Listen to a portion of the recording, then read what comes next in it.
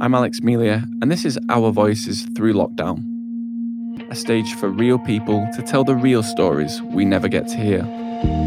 In this series, we hear personal stories as we emerge from the pandemic. If you've been touched by any of these stories, please share them with a friend so they can enjoy them as well. Let's get into today's episode. Virtually every minute of every day is spent thinking about what happened to him that night and trying to work out why he felt the way that he did, why he took that step. This is Mike McCarthy, former BBC reporter and producer. Today's episode is not about Mike though, it's about his son Ross. If you or I were to take a look in at Ross's life back in January of this year, he would seem to have it made. A loving family, a great relationship with his 3-year-old son, and the prospect of his summer wedding to look forward to, following the end of lockdown. As a dad, I couldn't have wished for a more loving son. He could be an extremely positive person, dedicated, hardworking, a real grafter, a real life force, and ironic that somebody who was so full of life, so active, eventually took his own life. Ross had suffered with severe depression for more than 10 years, and he'd always struggled to find a treatment or therapy that would work for him. Over the years, his coping mechanisms manifested in different ways. He started to get a little bit manic. He started to take on big projects, like he built an extension on his house. He did a fantastic job and we're all very proud of him. But as soon as the goal was in sight, as soon as the end was in sight, he suddenly lost interest and had to take on another project. It was as though he just needed some very deep distraction to try to escape the darkness and the pain of what he was going through. In the few months before his death, things looked like they were turning around for Ross. Towards the end, just around Christmas time, we got together because lockdown was, as you remember, lifted temporarily. We got together as a family and we were kind of reminiscing about the past year, and we all agreed that the best thing that happened to any of us in 2020 was the progress that Ross had made in his mental health. He paid for and found his own counsellor because he'd struggled through the National Health Service to find a counsellor that he felt that he could relate to. So he found one himself, and he thought he'd cracked it. Basically, he thought after all those years of fighting that he'd found salvation, and it turned out not to be. The depression came back, and we think, we'll never know, but we think that that was probably the straw that broke the camel's back, along with the pressures of COVID and lockdown. Before Ross took his own life, he wrote a letter addressing his family and friends, which provided some explanation. He mentioned COVID in his letter. His exact words were, I guess this is what happens when you lock someone up for so long, because he was an active member of the local gym and that was closed. He was an active member of the tennis club there and that had stopped. He took Charlie to swimming lessons frequently and that had stopped. He should have been married, and because of COVID, that didn't happen. We were all very close as a family and he couldn't see us. We tried to, connect every day, which we did with FaceTime. But as you know, it's not the same as being with people. COVID didn't kill him.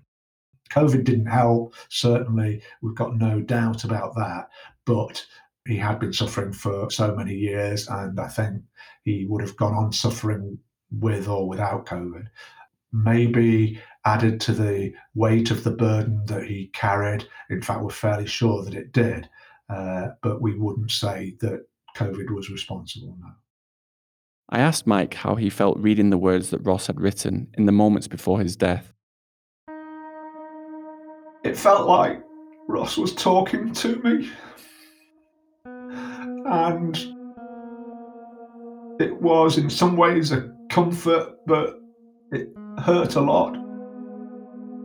He asked us to look after his fiancée Charlotte and his child Charlie. He spoke directly to Charlie and basically said how much he'd tried, and he hoped that in future, when Charlie was old enough to understand, that he would understand that it was not a rejection on his part um, of Charlie, because we know and we've witnessed it, just how much he loved the boy. And me and his mum have sort of said to each other, well, if Charlie couldn't keep him on this earth, then nothing could. Ross's letter was long, detailed, and in Mike's words, full of love. He'd taken the time to go through the friends in his phone and write a line addressing each of them. However, the letter trails off at the end. It indicates that he'd maybe even chosen a specific time, because he only got to the letter P and then he apologised to all his friends who were sort of below the letter P in his contacts book, and he said, it's time. And, you can't help but think about the pain that he must have been suffering. And, as a dad, you just want to fix things. You just, for your kids, you just want to take the pain away. Whether they've got just a cold or whatever it is. And that doesn't change as your kids grow up. They're still your little boy. As a child and young adult, there were no signs that Ross would develop his severe depression. No event that they could point to that could have been a trigger. He was happy.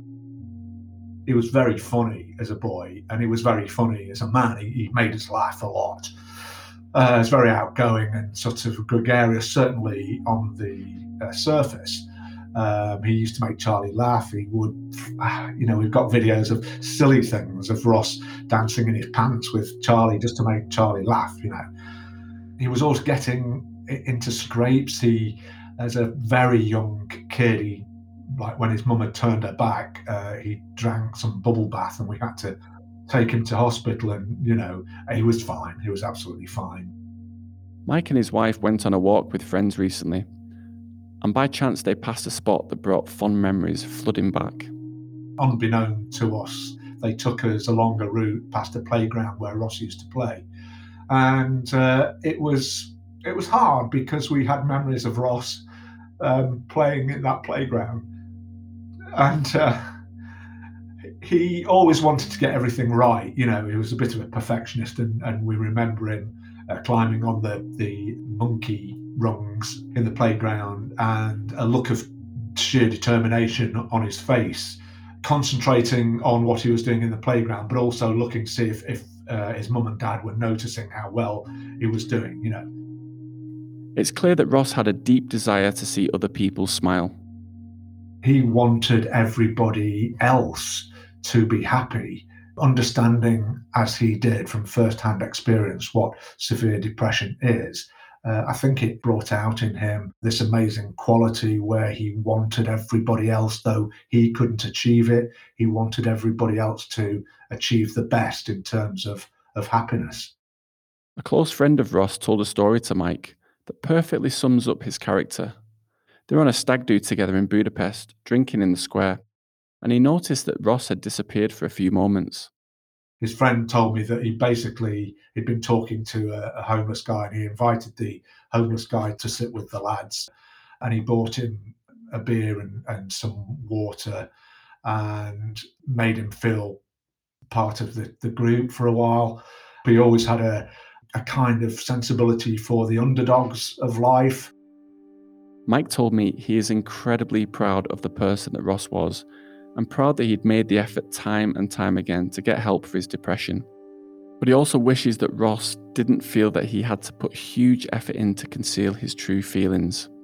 He always made a superhuman effort to pretend that he was okay. And on his final day, we spoke to him. We knew he was down, but he reassured us and made us think that he was okay.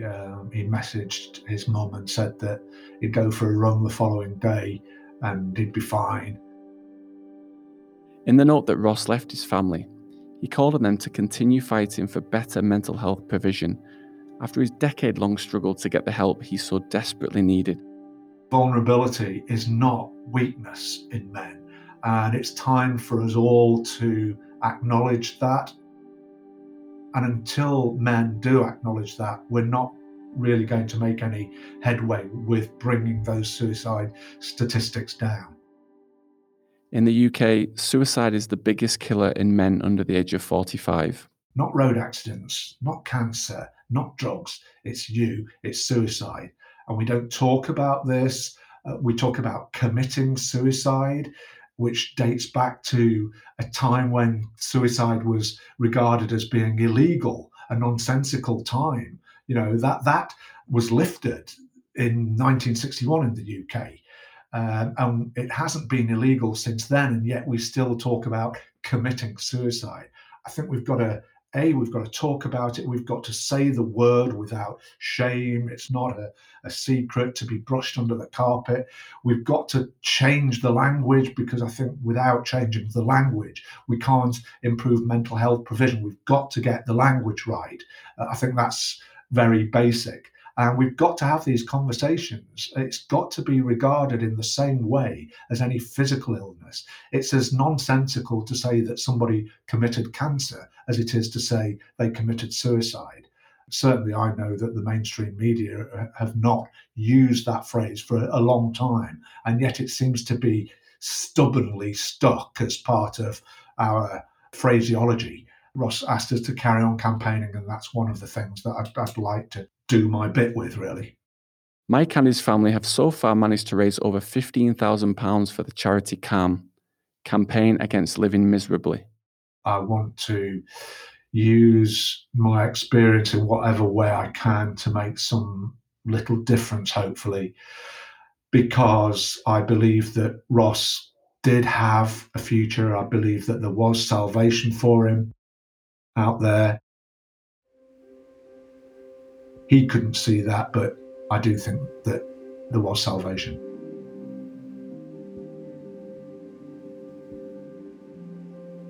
On the night that Ross took his own life, Mike and his wife received the call and drove to Ross's family house in Stockton-on-Tees. When they arrived, Mike noticed a pair of shoes on the lawn in the garden. As I was just looking out of the window, processing what had happened, I wondered why there were a pair of shoes on the lawn outside. Charlotte told me that he'd made a snowman with Charlie, and to make the best snowman that he could, because that was Ross, he'd always go that extra distance. He put a pair of his own shoes on the snowman.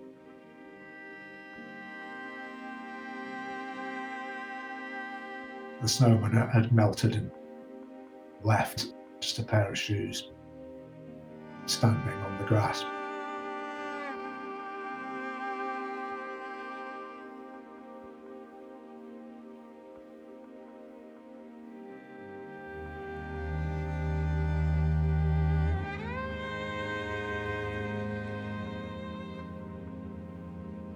Depression is one of the most difficult subjects to both discuss and understand. It not only has such a profound impact on the sufferer, but also on the loved ones who are around the person who is suffering. In the case of Ross, many will be asking how a man who had such a loving and supportive mother and father, siblings, as well as a future wife and a young child, could want to end his life. But as Mike makes clear, until we go much further in understanding that depression is not a choice, not something you can simply think your way out of, but rather it's an illness which takes time, effort, and energy to live alongside, and that even more time, effort, and energy is so often expended in trying to pretend that you're okay, to pretend to the world that you're not suffering. Until we can understand this issue better, we'll not be able to save and protect the Rosses of the future. The people who are loved and on the surface seem to be thriving, but who are desperate and tired and struggling, and need the relief of being able to admit it.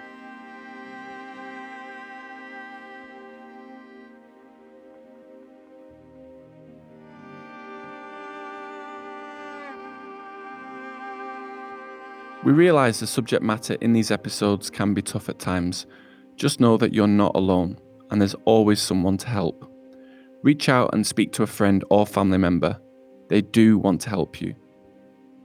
There are also some great organisations like CALM, the Campaign Against Living Miserably, Samaritans or Mind, who are only a phone call away. The links are in the show notes. Thanks so much for listening to today's episode. If you want to keep in touch with the show and be the first to find out what's coming up next, go to our website www.ourvoicespodcast.com or follow us on Instagram and Facebook. The links are in the show notes. And if you haven't already, give us a quick follow in your favourite podcast app. See you for another incredible story next week.